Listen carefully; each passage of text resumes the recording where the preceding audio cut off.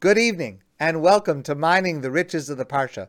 Tonight is Thursday night, March 24th, 2022, and I am so grateful to every one of you for being here. This is the highlight of my week, to get to spend this hour with you, and I'm looking forward to this, and I appreciate you joining. This week's Torah portion, the Parsha of Shmini, lists the kosher and non-kosher species. Kosher supervision has been a major part of my life throughout my entire career. Since coming to Montreal, which is now over 20 years ago, I'm responsible, obviously, for the kashrut, for the kosher supervision here at Adath, and kosher questions come up all the time on a daily basis. Before moving to Montreal, I worked for all of the major kashrus organizations as their local supervisor or mashgiach. I worked for the OU, for the OK, for the Star K, and others. And also, I granted supervision, certification, to stores, to restaurants, to manufacturers, both in Louisiana and in Connecticut, over a period of about 18 years or so. I started in New Orleans, which is where my first rabbinic position was, where we lived for 4 years. And the first job that I had officially in kashrus was to make occasional visits to a rice factory on behalf of the Star K. Star K is one of the major kashrus organizations located in Baltimore, Maryland, and they asked me to be the local representative of a brand of rice that was being produced in Louisiana. So it was very interesting, actually, to learn how rice is produced. There's not really much to check from a kashrus point of view because they only made rice, only unflavored rice. So all there was in the plant was rice and no other ingredients, no other procedures, no other products on the premises, except most rice sold in North America has vitamins that are added to it, fortified with certain vitamins. So, of course, I had to check the vitamins to make sure that they were kosher. And I had to see everything, even though it was a very simple operation from the point of view of kosher laws. I had to make sure that I was seeing every inch of every space, just to make sure that nothing else was happening, because you don't know unless you look. It was a giant factory building, one of several such buildings spaced out over a large area in the middle of nowhere, a couple of hours' drive away from New Orleans. And this building had large, tall, open windows through which I could see in the distance the next buildings. And there were similar buildings in this general area. And I noticed something on the windowsill of this factory building. There was white powder on the windowsill. So I asked the manager who was showing me around, what is this white powder? And he said, oh, that's flour from the wheat flour plant in the next building, which was about 1 kilometer away. But it blows. And powder was all over from this wheat flour plant. So I learned two things. The first lesson I learned is that for Sephardim who eat rice on Pesach, it's necessary to make sure that there's no actual chametz in the rice. And it's necessary to make sure that there is no trace of wheat flour, which is chametz, from some nearby plant that might have come in through the window. I don't think I ever would have thought to realize that might be a potential problem, but I learned it when I was making this visit. I learned a second lesson with this incident, much more serious lesson, a tragic lesson. Years later, many years later, a woman I do not know called me. She wanted my help to file a lawsuit against the OU. The OU is by far the largest kashrus organization in the world. And she wanted to file a lawsuit because her child had a very serious milk allergy. Her child had eaten a food that was listed as OU parav. Parav means neutral, no dairy. And the child, Nebuch, had a severe allergic reaction and passed away. It's a terrible, terrible tragedy. And I'm listening to this woman on the phone. She's telling me this story. I don't know who she is. I listened. I cried with her. I expressed sympathy. But she wanted my professional help as a kashrus expert to be able to sue the OU because clearly there was some dairy in that product that her child ate, even though the OU had labeled it as parav.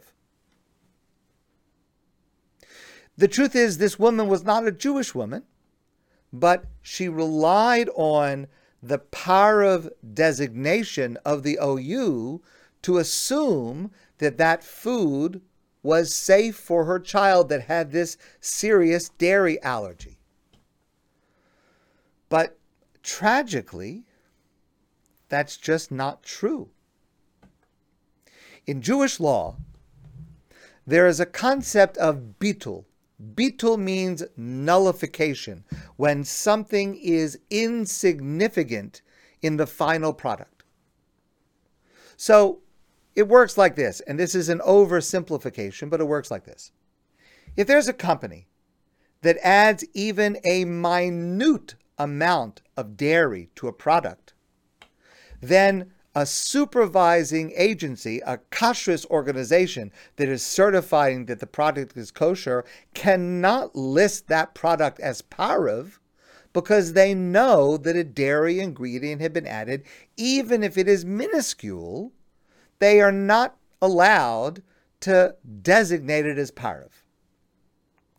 But in a situation where there is a trace, for example, something that blew in through the window and was not even noticed, certainly leaves no residue, there is no taste, it's not noticeable, it's not even visible, that food is still parav according to Jewish law, even though it is not safe for someone with a serious allergy. And so this is a lesson I learned in a very tragic manner, that one should never rely on kashrus information for medical purposes because the standards are different. And that's a very important lesson for everyone to learn. Also, while we were in New Orleans, I supervised a deli. It was a kosher deli under my supervision, under my certification. So, of course, it was the beginning of my career. I was very young. And I was very, very careful setting it up with the guidelines. And I had a signed contract with the owner There was a full-time mashgiach, a supervisor working in the store, full-time watching everything that happened. And, I thought that I was being very careful, and I thought that it was 100%. One Motzei Shabbos, Saturday night, I happened to be up late. I don't know, it was maybe 1 a.m. And the next day in my shul, I was the rabbi of Young Israel of Metairie in New Orleans. The next day there was going to be a bris. And that night, the Saturday night, the family was in the shul preparing the meal that would be served the next day at the bris. In those days, that was the policy we had in that shul. It was a religious family. They kept kosher. And we allowed families to come in and do the cooking for their own event. It's not something that we would do now or here, but in those days, that was something that we allowed. And I was up, it was 1 a.m., and I figured I'll just drive by and just say hello, check in, see what's going on. So I dropped into the shul. It was very busy. They had their whole extended family there. We were friends. And I said hello. I checked everything out. Everything was fine. It was great. Everything was fine. Then I said to myself, I'm already up. I'm already out. I'm just going to drive down the street past the deli that I supervise. I knew it was closed. There's nothing to see, but I figured I'm out. I'm in the car. I just drove down the street. Of course, it was closed. I didn't expect to see anything. It was now maybe, let's say, 2 a.m. And I drove by, and the front was closed and dark, but I could see there was a light on in the back. So I knocked on the front door, and there was no answer, no response. But I could see in the back there's a light turned on. So I kept knocking. I just kept knocking. And finally, the owner of the deli comes to the door, which is still locked. It's a glass door. He's looking at me through the glass door. And I said, hi, please let me in. I just want to come see what's going on. And he said, no. So what do you mean, no? We have a contract. The contract states whenever anyone is on the premises, I have the right to come in to see what's going on, to make sure that it's kosher. You have to let me in. And he said, no, I'm not letting you in. I'm not opening the door. So I said, listen, if you don't open this door right now, I am removing the kosher certification from your store, and I am announcing immediately that your store is no longer kosher. And he said, if you do that, I will shoot you. So I said to him, okay, just understand you are no longer a kosher store. I am removing your certification as of this moment. You are no longer kosher, and as soon as people wake up in the morning, they're going to learn you're no longer kosher. The next day, one of the workers in the store told me that she saw non-kosher chicken packages in the dumpster behind the store, which of course is what he did not want me to see, which is why he didn't let me in. Now, fortunately, at that time we lived in a duplex, and our neighbor, his name was Walter, was a police officer. So I showed Walter a photo of this owner, this man. Walter showed me where he was putting his gun near his front door. And I felt very safe. I had no worries. Walter was very good at protecting us. A few days passed, and the owner called me. He said he was sorry. He regretted what he had done.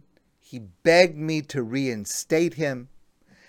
And I started to think about it. And I started to think in my mind of ways that I might be able to reinstate him, ways to strengthen the supervision. I could insist, for example, that I would be the only one to have the key. He would not even have the key, so that I would be the one in control of who enters and who doesn't. I was thinking about this, and I called my Rebbe, my teacher. At that time, and still, one of my teachers and mentors is Rabbi Moshe Heinemann. He's one of the world's great experts in Jewish law. He is the one who heads and started and is the expert for the Star K, one of the major kashrus organizations in the world. Most of the practical Jewish law I know, I learned from him. So I called him and I asked him what I should do. And he gave me an answer that I've never forgotten. And I have always followed this answer since. He said to me, if the owner of this deli is not an honest person, it doesn't matter what kind of supervision you have. It doesn't matter what kind of contract you have. It doesn't matter what safeguards you put in place. A dishonest person will always find a way to cut corners and to compromise kashrus. So don't ever enter an agreement with someone you don't trust. And I followed his advice, and I never supervised that person again. Later, when we moved to New Haven in Connecticut, I supervised several different places, numerous different places. Most of my effort was with two specific places in New Haven. One is called Edge of the Woods. It's a grocery store and a bakery and a restaurant. And the other is Claire's. It's a dairy restaurant in downtown New Haven. Both of them, by the way, are still kosher. Both of them are still doing well. Both places were and are owned by the most wonderful, honest, good people you can imagine. And I was always proud to be associated with those two individuals and with their businesses. And it became such an important policy of mine to always insist on only entering into agreements with someone that I could trust, and someone that I could be proud to be working with. A few years after that, there was a small store in New Haven that called me, and they asked me to supervise their store. And this was a simple little place. Mostly what they sold was, it was a restaurant. And they served salad and quiche and soup. That's about it. A very small place. They asked me to supervise, and it would have been pretty easy to do, and it would have been a nice addition to the kosher offerings in the community. So I went there to inspect it, to look at everything, to see the ingredients, to see the equipment, to figure out what would be necessary. While I was there looking around, the owner was training a new waitress. And I overheard their conversation. And the owner said to the waitress, when you're heating up a piece of quiche in the microwave to serve to a customer, make sure that you take it out of the microwave before the microwave rings, makes a noise. Because we don't want the customers to hear that sound that comes from a microwave when the food is ready, because then they're going to know that it was reheated in a microwave, and we want them to think that it came fresh from the oven. So I remembered what Rabbi Heinemann had said to me, and I said to myself, this place is not for me. And I told them I was not able to work with them. When I was a kid, there was a candy bar I loved called Mounds Bars. And that was coconut covered in dark chocolate. And there was also Almond Joy, which had almonds. It was covered in milk chocolate. One of many candy bars that I did and still would enjoy. So I was particularly thrilled when I was called by the OU to supervise the only place in the world where Mounds bars are made, which is in Naugatuck, Connecticut, about an hour drive from New Haven, where we lived. And for several years, I had the satisfaction of knowing that every Mounds bar and every Almond Joy in the world was kosher because of my effort, my work. Which I have to admit was not really too hard, because this factory in Naugatuck, Connecticut made the same items with the same ingredients at the same place for 87 years. Okay, but I was diligent. I was working on behalf of the OU. And of course, each time I would visit, I would inspect every single room, every ingredient, every process, including, by the way, inspecting all the paperwork to see the invoices of the raw materials, the ingredients that were brought in, to make sure the amount of ingredients that I could see which were kosher matched the amount of output. And by the way, that's a really important part of kosher supervision, to make sure that the paperwork is in order and that you're checking it.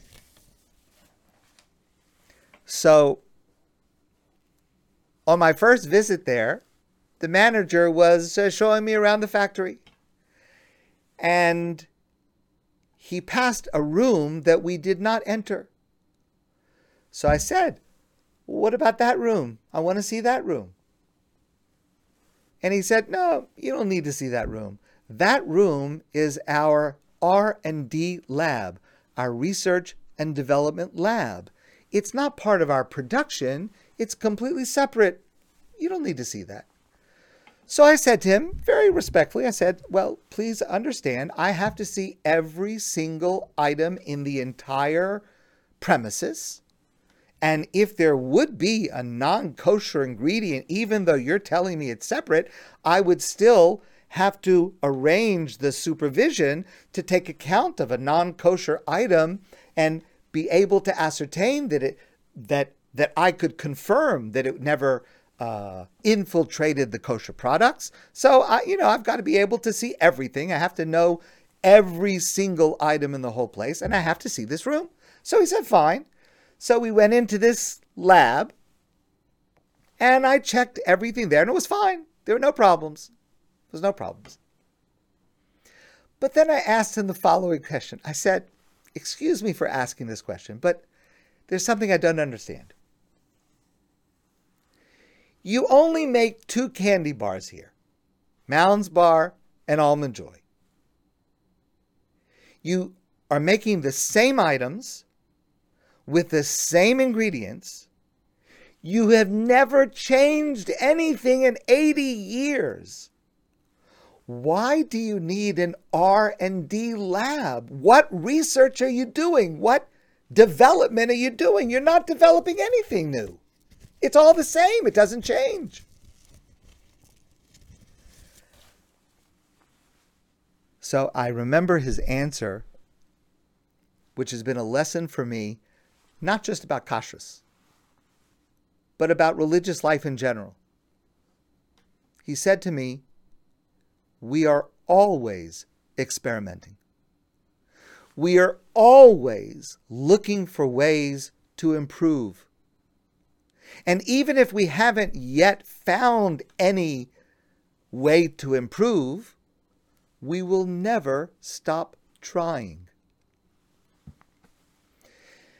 I thought that was a fantastic lesson, a fantastic attitude in life, and I do try to live with that lesson in mind. So I want to share one more story for tonight.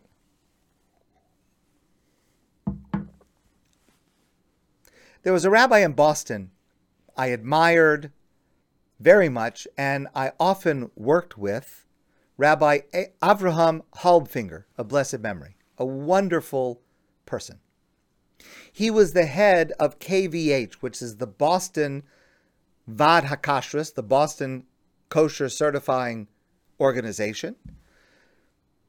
He was the one in charge of several large supervisions. For example, at one time, all of Kellogg's cereals were supervised by KVH, many other products. He succeeded in arranging for the supervision, the kosher supervision, for Stop and Shop bakeries. Now, Stop and Shop is a large chain of grocery stores throughout New England. They're great stores. And he accomplished something amazing. It was trailblazing, really, with Stop and Shop. He negotiated that every Stop and Shop bakery would be supplied by a central commissary under his supervision, the kosher supervision of the KVH, the Boston Vad. The products would come to the store par-baked, meaning partially baked, frozen, par-baked, and then each store would just finish the baking and put the pastries together. So that meant that everything in the bakery was kosher, and it was fresh baked, and it was delicious. Each store needed a local rabbi to supervise the store, and Rabbi Halbfinger in Boston, the KVH, supervised the commissary. It was an amazing setup. I was honored, I was asked to supervise the first kosher Stop and Shop bakery in Connecticut. Okay? Now, there were several Stop and Shop grocery stores around the area, around New Haven.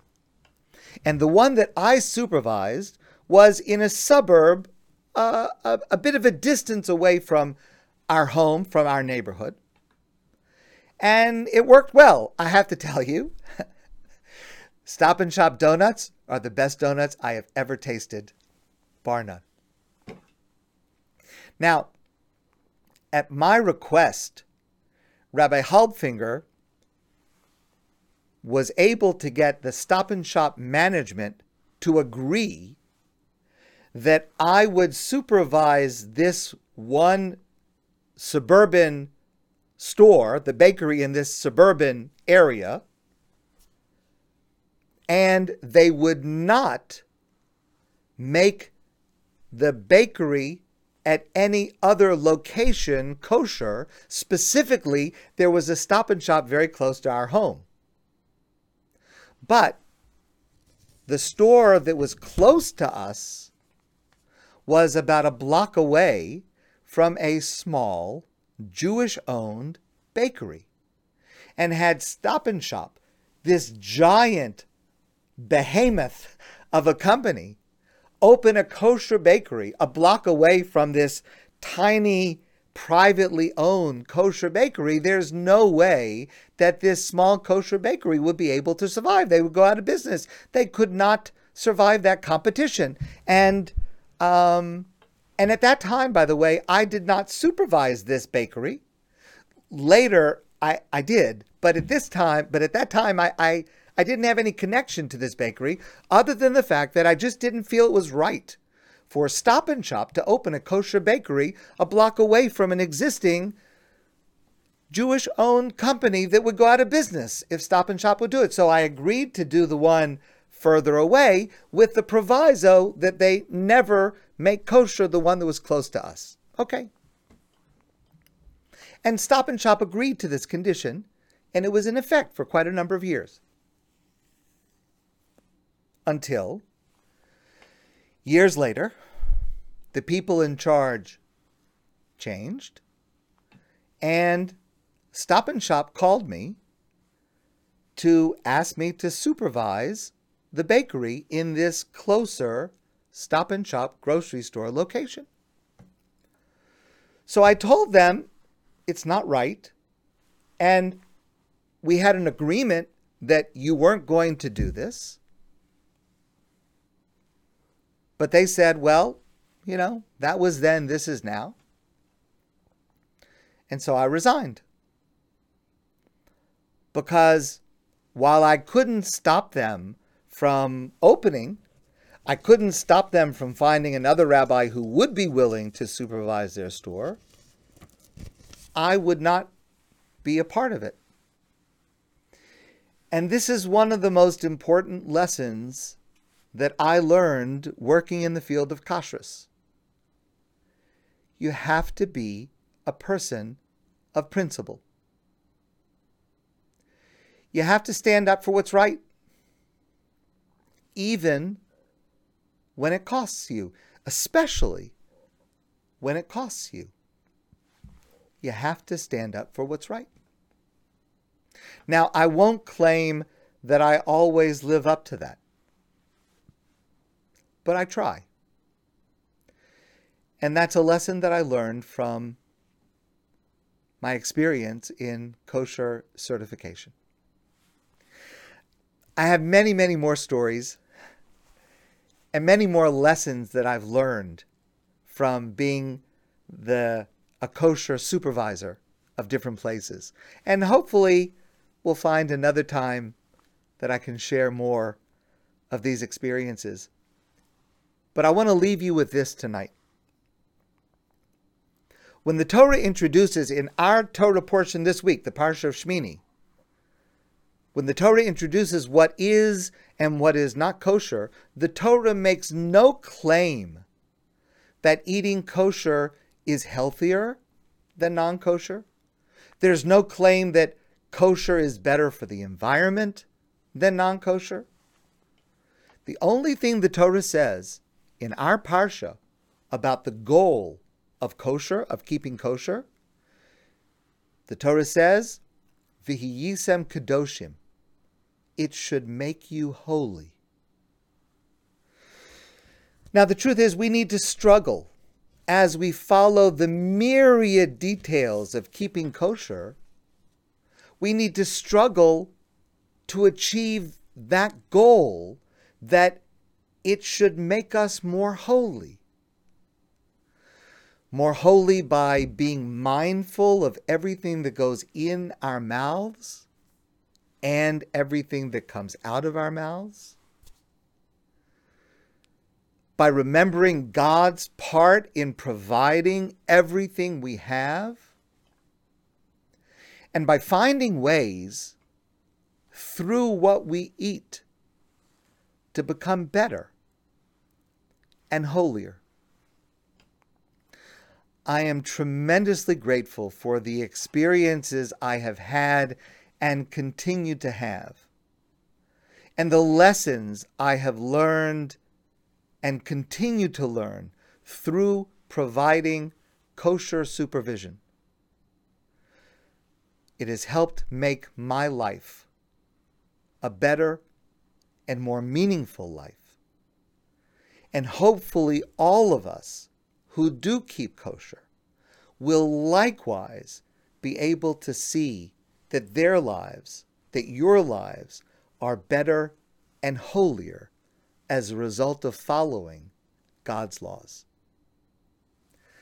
My friends, I want to thank you very much.